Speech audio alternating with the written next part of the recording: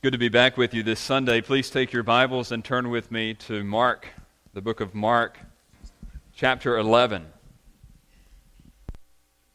Grateful for Pastor Andrew filling in for me last week so that my family could go see our family in North Carolina and in northern Florida. But it's good to be back home here with our church family today. And we're glad to see you. And happy Father's Day to you as well. Mark 11. And we'll be focusing on verses 22 to 25 today, but I'm actually going to begin reading at verse 20. Mark 11, verse 20.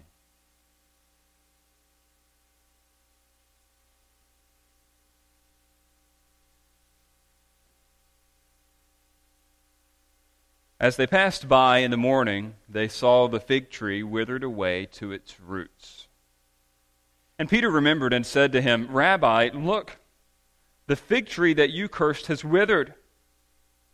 And Jesus answered them, "Have faith in God. Truly I say to you, whoever says to this mountain, 'Be taken up and thrown into the sea,' and does not doubt in his heart, but believes that what he says will come to pass, it will be done for him. Therefore, I tell you, whatever you ask in prayer, believe that you have received it, and it will be yours. And whenever you stand praying, forgive if you have anything against anyone, so that your Father also, who is in heaven, may forgive you your trespasses." If producing guilt in Christians was a game, prayer very well could be the trump card, the boardwalk, the Yahtzee, the checkmate, or the Uno card. I would simply ask you this question to begin today. Do you lack confidence when your prayer life is under the spotlight? Has it ever been under the spotlight? Have you ever had anyone ask you in love and kindness and care, how are things between you and the Lord? How is your prayer life? Meals accepting, of course. We're not talking about just you praying before breakfast and lunch and dinner. I'm talking about your vital communication with God. How's the quantity of your prayer life? Is it like clockwork? Or is it more like the full moon, happening every once in a while? Or is it confined, even worse, to major religious holidays and the occasional catastrophe? What about the quality of your prayer life? Is it like talking to thin air for you, or is it more like a conversation with your best friend? Do you feel like your prayer life is that which would move mountains? It's this list of answered prayers that you've seen down through the years? Or does it seem more like a struggle to even move pebbles? You don't even know if it's making a difference. If your prayer life isn't what you hoped it would be, or what you feel like God would want it to be, then this passage in particular is for you. See, the sad reality is that when our prayer life is not where it should be or where we want it to be, we've cut ourselves off from God's prevailing power, and this has several negative outcomes in our life. As I list these, maybe you can resonate with a few of them. You ever feel overwhelmed, overrun, beaten down, pushed around, defeated? The bad news this morning is that surprising numbers of people who claim to be Christians are willing to settle for lives just like that. Defeated, hopeless, helpless. But there's good news. The good news is that nobody has to live like that. And the even better news is that the answer to such dilemma is in the passage today.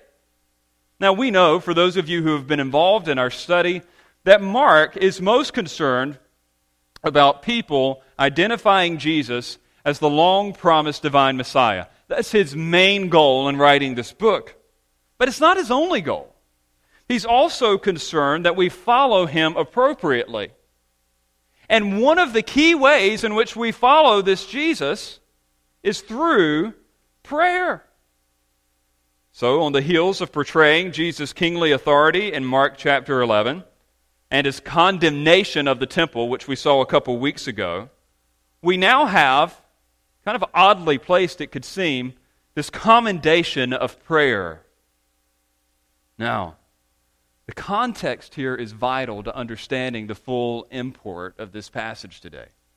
Again, if you're just joining us, or you haven't been involved in this study of Mark, you're probably wondering, what does this stuff about a fig tree have to do with prayer? Well, let me give you a little bit of a review for those of you who haven't been able to join us. Peter, on behalf of all the disciples, has just seen this fig tree that's been withered from the roots up. It's dead to the very core. Now, we learned a couple of weeks ago that this was somewhat of a symbolic act on Jesus' part to predict the way that he was going to deal with the whole Jewish nation. He's saying, like, this tree represents the nation of Israel, which is represented by the temple, and he hates hypocrisy. It had green leaves on it, but it wasn't bearing any fruit, and he was going to shut it down. And so, there's this passage that starts off with Jesus being disappointed with the fig tree, pronouncing a curse on it. Then it's followed by Jesus going to this grand, magnificent temple with all of its religious externalism and cleaning house, and he is absolutely outraged at what he sees there, and he shuts it down, literally, in the best way that he can. And then the story ends with the next day, Jesus having, the disciples, having seen that this tree was dead. It was communicating a powerful spiritual lesson. It was communicating that God does not or will not tolerate religious externalism. God intended for His people to be a people of prayer, a people who were reaching the Gentile nations. They were not that, and He was moving on. And so Mark shared Jesus' teaching here on how to be an effective intercessor in light of the fact that the temple itself had been shut down. The text shows us today basically two ways in which Jesus expects His people to be effective intercessors. Two ways in which His people can be powerful in prayer. I will explain the relationship to the temple more in just a moment. But now, I want you to think simply about what this text is teaching us. We're going to look at two imperatives for powerful prayer, the first of which is exercising faith in God. If you would be an effective intercessor, if you would be what God intended His people to be, you must exercise faith in God. We see this clearly in verses 22 to 24. Let's look at it again. And Jesus answered them, "Have faith in God. Truly I say to you, whoever says to this mountain, 'Be taken up and thrown into the sea,' and does not doubt in his heart, but believes that what he says will come to pass, it will be done for him. Therefore, I tell you, whatever you ask in prayer, believe that you have received it, and it will be yours." Now, although this may be simple for you today, reading this, the original readers of Mark's gospel would have struggled to put their faith in God directly, and they needed this exhortation. Basically, in light of the context of what we've seen just happening to the temple, they would have read the passage this way, and Jesus answered them, "Have faith in God," as opposed to the temple. The temple. He's correcting the object of their faith. He's telling them that if they want to have power to do that which God has called them to do, that they were going to need to trust in God and not some building. Jesus had just condemned the temple. The temple was the heart of the Jewish religious establishment. It was the picture of its national identity. And we know from reading later in Mark's gospel that Jesus will later say that not one stone of this temple will remain on top of another. And truly, in AD 70, that would very well happen. We also know that at Jesus' crucifixion, the temple veil would be rent from top to bottom, thereby rendering it totally ineffective. So Jesus' act earlier was just symbolic of some future reality that was going to take place. And for those who are reading this, the question becomes, well, how do we pray without a temple? This is a crisis for the faithful of that day. What would the destruction of the temple mean for the future of religion? How would the people of God move forward without a temple, a sacred space? What would be the rallying point of Judaism without this sacred property and all that it represented. Now, I want you to remember something. Because those of you who are sitting here today are thinking like, who cares? The temple was destroyed. It's not a big deal. But you have to think about this from their vantage point. It is impossible, nearly, for us to overstate the importance of the temple for first century Jews. A couple of weeks ago, I said that it was like the White House and the Capitol building and the Supreme Court and the nation's largest church all wrapped up into one. Could you imagine if all four of those things just were destroyed in the same day? You thought 9/11 was bad. That would be catastrophic. And yet, in effect, that is what had happened to the Jewish people when Jesus predicted that that temple would be destroyed. If you just read the rabbis of that day, first century rabbis, I'll give you two quotes that will convey a little bit of the importance that they held for the temple. One wrote, "When a man prays in Jerusalem, it is as though he prays before the throne of glory. For the gate of heaven is in Jerusalem, and a door is always open for the hearing of prayer." That's a pretty high regard for the temple. Listen to what was said shortly after the temple was destroyed in AD 70. Here's another rabbi writing, "From the day on which the temple was destroyed, the gates of prayer have closed." Another wrote, "Now that the temple has been destroyed, a wall of iron divides between Israel and their Father in heaven." Knowing one's identity and capacity apart from the temple would be akin to us today knowing how to be a secretary without a desk, or a teacher without a classroom, or an investor without a bank, or a homemaker apart from a house, or a cook without a kitchen, or a basketball player apart from a hoop. They just could not fathom, how will we pray? How will we conduct God's business apart from this establishment? Now, in each of the instances that I just gave you, identity and capacity are directly tied to something outside of the individual. I'll give you an example. If you're a secretary, part of being a secretary is sitting at a desk. If you're a teacher, part of what it means to be a teacher is to have a classroom. If you're an investor, you've got to have a bank. If you're a cook, you need a kitchen. If you're a basketball player, you have a hoop. You get that? Your identity is in part affected by some object outside of you. For these first century Jews who were claiming to be part of the people of God, it was necessary, it was vital, it was imperative that they had some connection to the temple. This was the gateway to heaven. This was the thing that would connect them to God Himself. So the question's asked, naturally, how will we be followers of Yahweh without the temple? And the question remains for us. How will we be God's people in our day? How will we identify with Christ and have the power to serve Him? Wherein lies the secret of our success. And here's where I want you to notice something in your text. Look with me carefully at chapter 11 again and all the way down to verse 22. Notice this. We believe that every word is inspired, and this is a key one. Jesus says in verse 22, Mark says, "And Jesus answered them, 'Have faith in God.'" I remember the first time I was reading this seriously in preparation for this message, it was actually back in summer of last year. I remember thinking, what does this have to do with the destruction of the temple? Are these things even related? Are we just switching subjects here? And yet I want you to know that these things are directly related. Notice that term, Jesus answered them. That's a specific Greek word for responding to something, not just Jesus made up something new or Jesus started a new subject. In response to what Peter had observed about this fig tree and thereby the nation of Israel being cursed, Jesus is beginning to answer. He's beginning to respond. He's beginning to reply in a certain way, and He wants them to understand the connection. He's saying to them basically, don't be concerned about the temple. Be concerned about your faith in God. The point is that they used to depend upon the temple, and now Jesus wanted them to depend on God in prayer. Their identity and enablement had been in a building, a visible establishment. Now it would be direct dependence upon God in prayer. This was supposed to identify the new people of God. And instead of being confident in it, now they were to be confident in Him.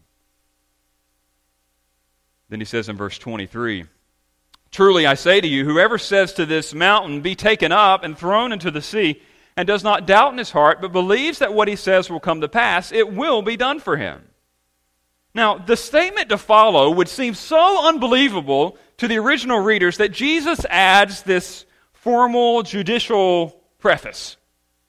Anytime you see that in your Bibles, we've pointed it out several times in the book of Mark already. Truly I say to you.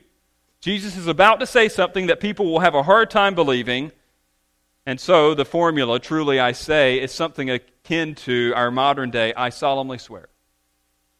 He is saying that what he is telling them is important. It is basically, we know that all of the word is inspired, but this is like taking a highlighter by God himself and placing it over the inspired word itself. Even God himself is emphasizing what is about to be said. And what is it that he emphasizes?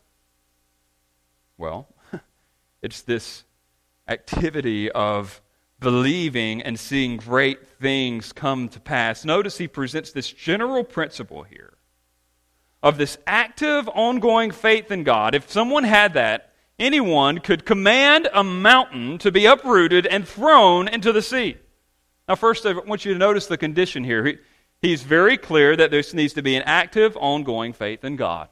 He even says it negatively, not doubting in his heart, believing continually that what he says will actually happen. So the condition is faith without doubting. The consequence or the result is this mountain, one of the biggest objects in their knowledge, being totally immovable, being cast into the sea, which was the epitome of destruction. How do you destroy a mountain? And then he says at the end, you want that to happen, it will be done for him. It's emphatic. Now, what does he mean by this? Have you seen anybody move any mountains lately? Have you ever actually, in the history of Christendom, been able to look back and point to anyone, Jesus himself included, actually uprooting physically a mountain and placing it into a sea? No. But what this does convey, though, is just simply Jesus' unstoppable power to do the impossible. This much is clear. I think we need to grant first century literature the same courtesy that we extend to one another. When people use hyperbole or exaggeration, they're trying to make a point. While we believe in a literal interpretation of Scripture, part of taking people literally is understanding figurative language. We just saw Jesus do this a couple of chapters earlier when he says that it would be easier for a rich man to make it into, it'd be easier, for a camel to make it through the eye of a needle than for a rich man to enter the kingdom of God. Eye of a needle, camel, going through. He's talking about that which is impossible. Moving a mountain was a proverbial statement of that day that was regularly known to convey that same idea. The impossible. God would do the impossible. Mountain moving was the prerogative of God alone. Exodus 19:18 talks about God trembling Sinai, or in Job 9:5-6, it talks about Yahweh removing or overturning mountains. Psalm 90, verse 2, talks about God bringing forth the mountains. In Psalm 90, verse 5, it talks about him melting mountains like wax. In Nahum 1:5, it talks about the mountains quaking and melting. The point of this is that God will enable the impossible. When you pray in faith, it will do the work that only He can do. Listen to this, even without a temple. Even without a temple. If the temple had become something of their security blanket, Jesus here calls them to believe in God directly. You know what a security blanket is. You've had kids, you've seen kids. There's different names for it. The formal psychological name is a security object. It could be a bear, a blanket, a t-shirt, an action figure, a doll, or whatever, something that some child clings to that we all know as adults will do absolutely nothing in the face of catastrophe. I mean, really, what would your blanket actually do to that monster in the closet? Zero. I'm glad the younger kids are out. I'm not meaning to offend you. But it makes them feel good. That's what the temple was for these Jews. It was something that made them feel good. It was like, God is here. Look at how beautiful this building is. We're close to Him because we have a temple. And what Jesus is trying to point out lovingly here is that this does nothing for you. Instead of clinging to this object, why don't you cling to your loving and all-powerful Heavenly Father directly? He's the one that can enable you to do that which needs to be done. So, what I love about this verse, or this passage, is that Jesus first presents this as a hypothetical in verse 23. He says, if anyone believes this and does that. But notice verse 24, he turns it practical. He makes it very concrete. And whenever you stand, verse 24, therefore I tell you, whatever you ask in prayer, believe that you have received it and it will be yours. So first he just presents it as, all right, let's just suppose that this happens. This will happen. Now he translates it into actual action. He moves from abstract to concrete, from impersonal to personal, from hypothetical to actual, telling us that in light of this, since this is true, therefore I command you, whatever you ask in prayer, believe that you have received it, and it will be yours. Therefore, on account of this, pray with faith. Jesus is saying this is reality, and in light of this reality, you should do what? Pray. He's telling them that power and prayer will not come from a constructed temple, but from confidence and trust in an all-powerful God. Could you imagine how reassuring this would be for those first century disciples? Now, while those of us here in our 21st century context would have a hard time viewing a temple or a sacred space with such affection and longing, I think you could more readily identify with the disciples. You've seen them and studied them through the book of Mark so far, and every amazing and impossible thing that's happened up to this point in Mark's narrative has happened because Jesus, physically present, has enabled it. Could you imagine the fear that this first generation of believers would face when they saw that Jesus ascending into heaven and not physically present with them?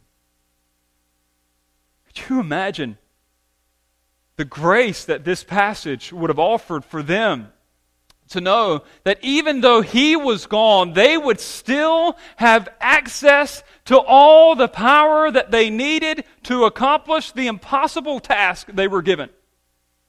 I mean, the odds were pretty overwhelming. It was a couple hundred versus the world. Currently, in our own day, it's 1 billion people who claim to be believers.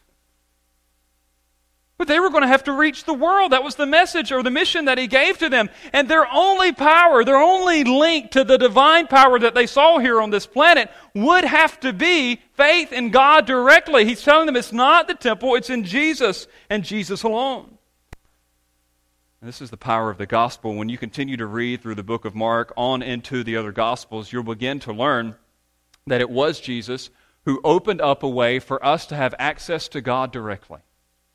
We were distant from Him, far from Him, and yet when Jesus died on the cross, it satisfied God's wrath, thereby enabling us not just to go to Him in some physical place, but to be with Him, for Him to actually live in us and among us, and for us to be able to access Him directly through the intercession of Jesus. We don't need a person anymore. We don't need a place anymore. But we now have direct access to Christ and everything that we need.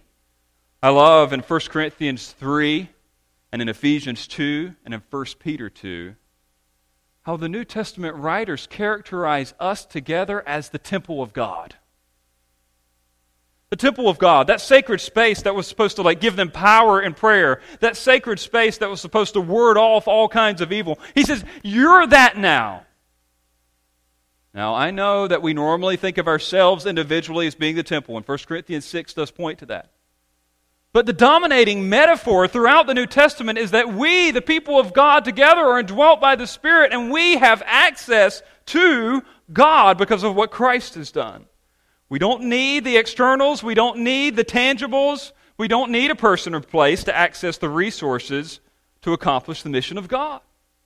Now, I'll say this kindly. I remember talking to one of our church members who was from a Roman Catholic background, and he says, I feel like every week that you're always talking about Roman Catholicism. I have no agenda against Roman Catholicism, but I will say because of their notoriety, they're such a strong purveyor of lies that I have to be clear sometimes about certain things that people just kind of grow up believing, and here's one of those. The Roman Catholic Church has taught us down through the centuries that you have to have a cathedral or a priest or a crucifix or a rosary or a pope to be able to have special access to God. I want you to know, in light of this text, that we do not. We can have faith in God directly. For those of you who may have come from a Church of Jesus Christ, of Latter-day Saints background, Mormons, you don't have to go pray at a special temple. You can pray to God wherever you want. You don't need any holy water. You don't need any anointing oil. We have access to God. Our faith is in Him directly. And because of just the high population of people in our church who have come from fundamentalist backgrounds, I would also say that there are no sacred steps called the altar that give us greater access to God. I remember growing up thinking that when I was on the steps in the front of the church building that I was closer to God there than I was in other places. Listen, you are as close to God as you ever will be because of what Christ has done. It doesn't matter where you are. He has opened up the way. And so He says, believe in me, not in some place, not in some space, not in some object. So, for us, here's the lesson. The only thing standing in our way is not God's power or our access to it, but our refusal to depend upon it. Let me say that again. The only thing standing in our way is not God's power. He's got plenty of it. It's not our access to it because we already have access to it, but it's our refusal to depend on it. That's what doubt is. When we don't pray, that is saying, I don't know, God, that I want your help on this one. We basically have this certified mountain mover sitting in the corner of our garage, and we treat it like just this unused piece of junk. It is prayer that connects us to God's power. And we evidence our doubt we evidence our doubt by not depending on God in prayer. Listen, I say this with love. If there is doubt in your heart, no wonder you don't pray more. Remember when I was asking you about the quantity of your prayer life, and for some of you it's just this hard thing to do. It's just so hard to pray. Well, look, if you think you're wasting your time, of course you're not going to pray. If you don't think that prayer does anything or it accomplishes anything, who wants to do that? Why? It being Father's Day, it makes me think of dads not going to the doctor. What's the doctor going to do anyway? What does he know? Has anybody ever said that? We do a similar thing with prayer. What's prayer going to do anyway? I haven't seen anything happen. Look, that's what doubt is, and you, of course, will not see anything happen if there is doubt in your heart in that way. If there's doubt in your heart, no wonder He doesn't answer. I mean, the fact that we would actually take the time to go to God in prayer and then not believe that He would actually do what we've asked Him to do is insulting. So God, I don't know that you can handle this one. I don't know that you could intervene in this situation. This is the all-powerful God of the universe, so no wonder He doesn't answer. Listen, if you want to see your prayer life turn around, I say this very practically. This week, I want to encourage you to do something. I would encourage you to alter your wording in prayer. Now, don't worry, I've already experimented on myself, and I found this to be a joyful exercise. And it's added fuel to the fire of my prayer life. Basically, this is the exercise. Try this. Exchange the words I want and I pray to I trust and I believe. Just try that. Instead of saying, God, I pray or I ask that you would do this, start praying this way. I trust, I believe that you will do this. That is an invigorating experience. That is the way that God intends for us to pray. When you trust and believe that He will save someone who is lost that you care for. When you trust and you believe that He will enable you with the resources you need to serve Him.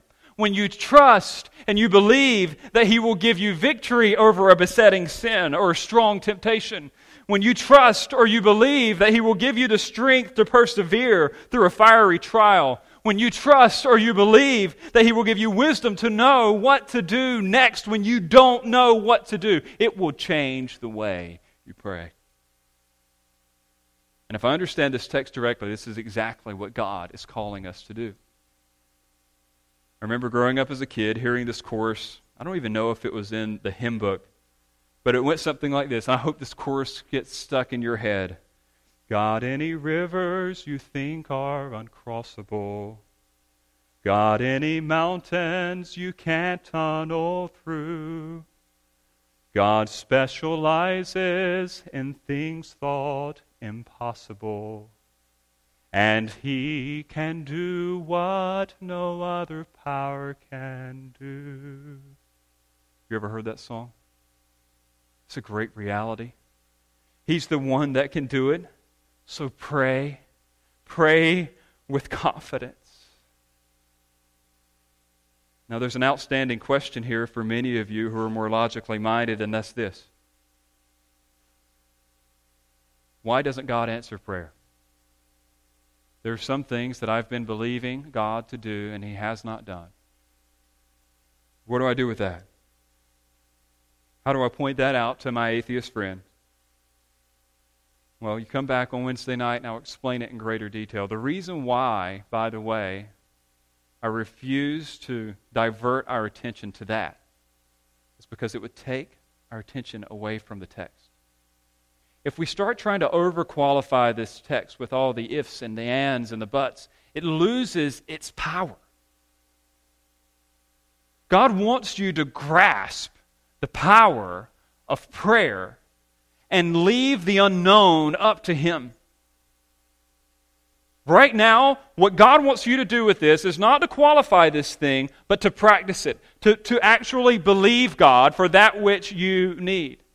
There are real answers as to why you don't receive the things that you're asking for, and I'll explain those at another time. But for now, understand that effective intercessors, power in prayer, is dependent on faith in God. So if we're going to be effective intercessors, we must exercise faith in God. But there's also something else. We must not only exercise faith in God, but also extend forgiveness to others. Effective intercessors must extend forgiveness to others. Look at verse 25. And whenever you stand praying, forgive if you have anything against anyone, so that your Father also who is in heaven may forgive you your trespasses. Now that's a pretty simple verse. The explanation's clear. Jesus wanted them to see the important role of forgiveness as they sought to represent God through prayer. This would be tied to it.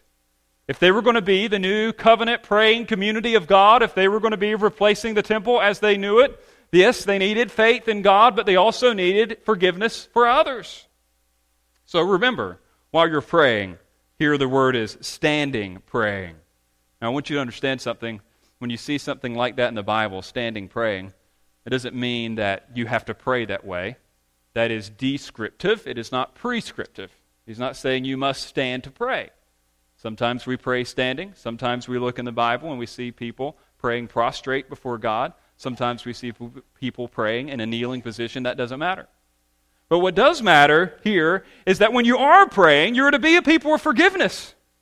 In fact, forgiveness would be so important to prayer that he would say that it seemed to be a condition of one's own forgiveness.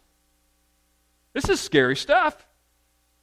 A lack of forgiveness would block the connection between the pitiful petitioner and the all-powerful God. Now, you may not be aware of this, but I need to help you know it. Unrepentant sin always blocks us from God.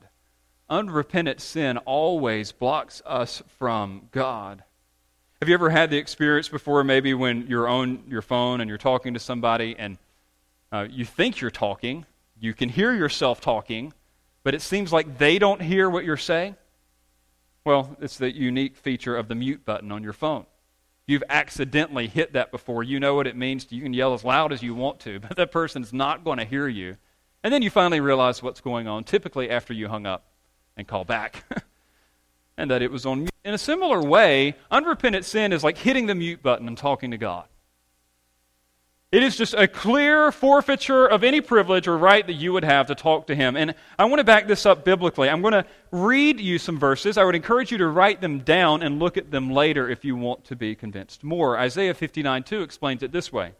Behold, the Lord's hand is not shortened that it cannot save, or His ear dull that it cannot hear.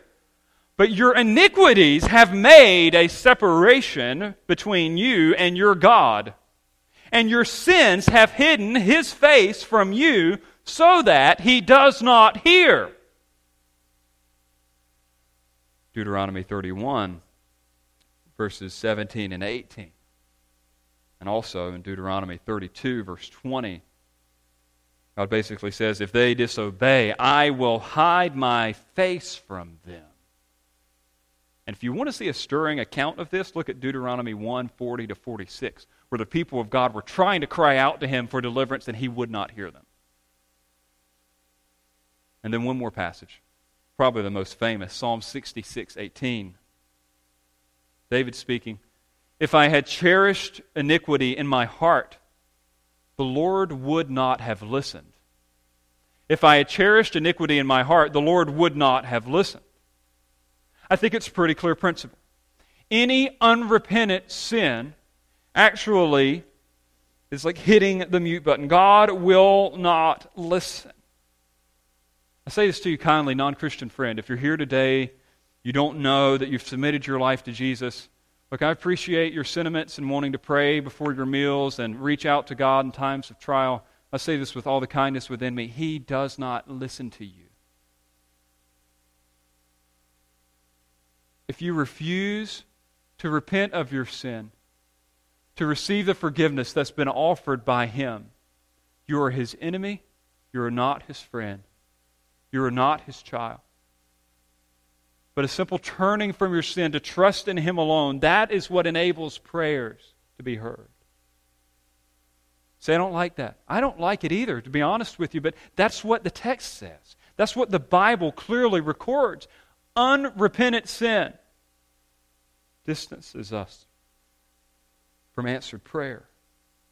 So what I want you to see is that sin blocks prayer in general, but the sin of unforgiveness especially distances us from that which we most need in prayer. And what do we need more than anything else in this world? Before we need power, before we need peace, we need pardon. We need forgiveness. We need reconciliation between us and God. And so the text is reminding us that restoration with the holy God, who exercises wrath against those who have rebelled against Him, is especially denied to those who do not forgive others. And these are strong and scary words. When you see Jesus teaching on prayer in Matthew 6, verses 14 to 15, listen to what He says on this same topic. For if you forgive others their trespasses, your heavenly Father will also forgive you. But if you do not forgive others their trespasses, neither will your Father forgive your trespasses. Man, that's strong. In fact, that was so strong, that teaching was so fundamental to the early church, that even some of the scribes who were copying the text of Scripture actually added that to this particular passage in Mark. You may notice that if you have a version like the ESV, it goes from verse 25 down to verse 27. You're like, what happened to verse 26? Or for those of you with the King James Version or the New American Standard, you're going to see those verses in there that I just told you. Now, what I'm saying is that, look, these are part of the Word of God, but they didn't originally show up here. They originally showed up in Matthew chapter 6. But all I'm pointing out to you is that it became such a fundamental teaching of prayer in the first century that it just became habit for the scribe who was copying it to actually write in that warning because it was just so much a part of prayer in first century teaching. The principle's rock solid. Forgiveness toward others is an integral part of what it means to be a Christian. And therefore, an integral part of what it means to be an effective intercessor, a powerful prayer. Jesus once told a story. I'll retell it for you in the shortest way possible. There was a servant who owed a king $1 billion. Now you're thinking, how would anybody ever owe anyone $1 billion? Well, in that day, they gave their servants, their property managers, resources to invest, make money, and to give it back. You know what that's like. You're entrusted with that. If you've ever worked a job as a teller or a cash register at some point, you get a drawer with $200 in it, and the expectation is by the end of the day that there's more money in that thing than you started off with. In a similar way, that's what's being done here. He gives the guy an exorbitant amount of money. I say $1 billion in our own culture because that's about like what it would equal. It was just off the charts what he owes. And the strange thing is the guy blows the money. $1 billion. But he's forgiven freely by the owner. That same day, the guy who was just forgiven goes out, and when he goes out, he finds a guy that owes him $1,000, and he strangles him because he wants his $1,000. And when the king hears about it, the one who had just pardoned the $1 billion, he throws that guy into jail. You'll find this in Matthew 18:21-35, but here's the biblical conclusion, quoting from the words of Jesus. He says, "So also my heavenly Father will do to every one of you if you do not forgive your brother from your heart."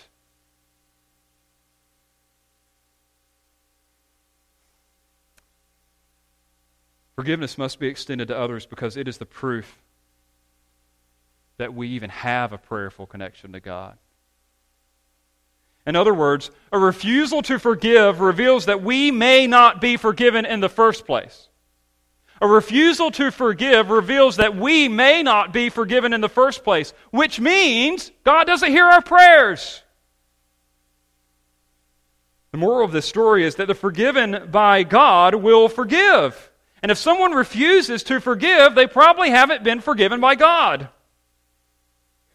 One writer put it this way: the point here is that then a community in which Christians nurse grudges against each other and refuse to let go of real or imagined offenses cannot expect the power of God to flow through it. True. A lack of forgiveness blocks the prayers of the entire community. Notice this in verse 25. I wish we could southernize some portions of Scripture, because when you see the word you there in verse 25, it is a second person plural. I've been in North Carolina for a week, so I can do this. And whenever y'all stand praying, forgive if y'all have anything against anyone, so that y'all's Father also, who is in heaven, may forgive y'all's trespasses. You got the point. But isn't it interesting, though, that he's talking to the group and not just the individual? When you read that, you're thinking of your own personal relationships. He is concerned for the community. He's concerned for the group. He's concerned for the whole team. God hates disunity, and He declares that it would be a forfeiture of His power, potentially revealing one's own lack of pardon. Now, this would have been so tough for that first century community. Think about it. In a first century church, you would have had slaves and slave owners in the same congregation. You would have had Jews and Romans in the same congregation.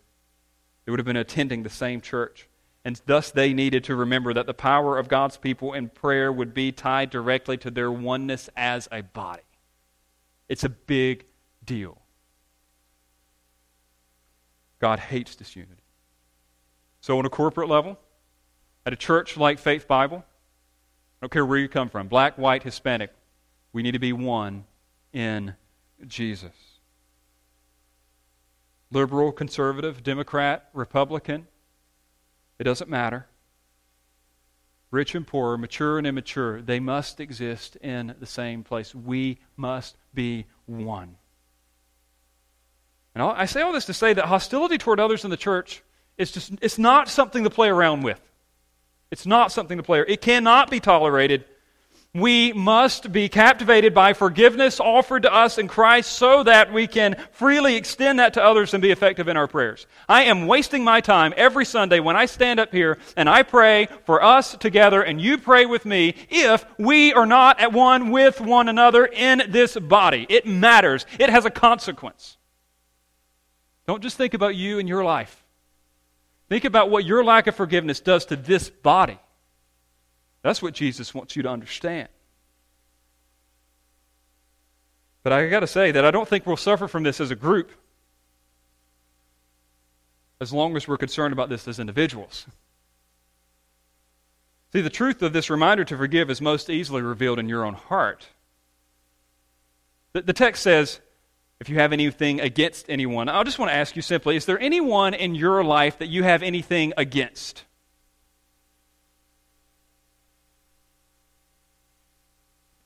Maybe it was for abuse or abandonment or adultery or theft or dishonesty or some favoritism. As hard as those things may be, I want you to notice something in this text. It says that Christians are commanded to forgive if they have, and these are the words in the text, anything against anyone. And here's the kicker. Whether or not the other person is repentant. You may be here today and say, you know what, I'm ready to forgive when that person comes to me groveling on their knees, begging for forgiveness. But that is not what the text says. Anyone, anything. I wish effective prayer were just a mere matter of a physical building like the temple. That would be so easy. For some of us, it would be easier to take a plane trip to Jerusalem and visit the Temple Mount than it would be for us to forgive. And yet, these are the conditions that Jesus gives. Now, I need to ask a question here because some of you, I understand it's not that black and white. I know what it's like to be betrayed. I know what it's like to struggle to forgive. So the question would naturally come, well, what if you forgive imperfectly? I want you to know it's okay. There's a big difference between struggling to forgive and refusing to forgive. Say that again. There's a big difference between struggling to forgive and refusing to forgive. Jesus died to even help you with that. I don't want you to think that you somehow have to muster up the same type of forgiveness that Jesus himself was able to do. For many of us, it will be a process. I appreciate John Piper's words on this text as he says this, struggling to forgive is not what destroys us. As long as we are in the flesh, we will do our good deeds imperfectly, including forgiving and loving others. Jesus died to cover those imperfections. What destroys us, though, is the settled position that we are not going to forgive, and we have no intention to forgive, and we intend to cherish the grudge and fondle the wrong that someone did to me and feel the bitterness. It feels good. I like to go to my bed with my wrath at night because he legitimately wronged me. I am going to hold this against him the rest of his life. You notice the difference? There's two types of people. There's the rebel and then there's the weak. Poet Stephen Crane described the rebel this way. In the desert, I saw a creature, naked, bestial, who squatting upon the ground held his heart in his hands and ate of it. I said, "Is it good, friend?" "It is bitter, bitter," he answered. "But I like it, because it is bitter, and because it is my heart." Too many people become that ugly, stooped character, eating away at their hearts because they believe they like the taste. And I'm telling you, if that is you here this morning, it is very possible that you have not been forgiven by Jesus himself. It is very possible that you do not know the magnanimous grace that has been extended to you in the person of Jesus on the cross. You may not know his forgiveness. But maybe you're the other person. You're here today and you say, you know what, I'm trying to forgive. I forgive imperfectly. The thoughts of what happened, they just keep coming up. I keep remembering these things. That's what the Holy Spirit's for. That's what the company of Christians that you partner with here in this church are for. Let us help you. Let us constantly come around you and remind you of the realities of the gospel and help you through those hard times. I understand that you will not perfectly represent Jesus here in this life. But in the meantime, we can help you with that. That's what we are here for. We want to speak the gospel to you. We want to constantly remind you about the righteousness offered in Christ. We want to enable you. So reach out if you need help. On this Father's Day, I can't help but reflect on the final breakfast that I enjoyed with my own father this week. It was Tuesday morning, and it was great. It was a full meal replete with cat head biscuits. If you've never heard of a cat head biscuit, it is a biscuit the size of a cat's head. They're big. It had bacon, egg, and way too much cheese. Also in that same meal that day was some of the sweetest tea I've ever drank. I don't know if it's because I've been out of North Carolina for so long, but I literally had to go to the bathroom, pour half of it out, and then go ask the lady to put some unsweet tea in there. I hate to admit that, but this stuff was strong. But even better than the food was the conversation. I don't remember much of what we talked about, like the details, but the conversation was comfortable. It felt like home. The only thing I did remember about our talk, beyond the sensation of comfort, was the way that my dad described all the people walking into the restaurant. This was his place. He eats here 5 days a week. And he spoke of everyone in terms of what they did. Probably 4 tables back behind us was AJ. And AJ sold specialty hardware. Then walking in a few minutes later was Jack. Jack was the guy who had been helping my dad with estimates on his jobs for the last 10 years. There was this guy with Jack. We didn't know his name, but Dad did know that this guy meets together with Jack every week and they help one another spiritually. And then there was the girl standing at the front, or actually behind the counter, making biscuits. And she was the one who normally rings up people's order. But they were clearly understaffed that day. It was interesting to me that every person in the restaurant was most readily recognizable to him on the basis of what they did. Not necessarily what their name was or where they were from. It was what they did. And I think we all do this to some degree, do we not? You ask, who's that person? And they give you the name. And then the immediate question is, what does he do? What does she do? What people do really conveys who they are. That's not anything to resist. I think Jesus also intends for his people to be characterized by what they do, by their actions. We've looked at other texts in Mark, and we know that we as a people are to be characterized by the preaching of the gospel. That's what we do. But what this passage tells us is that preaching the gospel isn't the only thing we do. It is also prayer. We are to be a people characterized by prayer. Not just any prayer, but powerful prayer. Prayers of faith, prayers of forgiveness. God intends for us, his people, to be a powerful community of prayer, even without the temple. We are the temple. Christ has made it possible for us to have direct access to God, and he will work in response to our prayers of faith, our lives of forgiveness.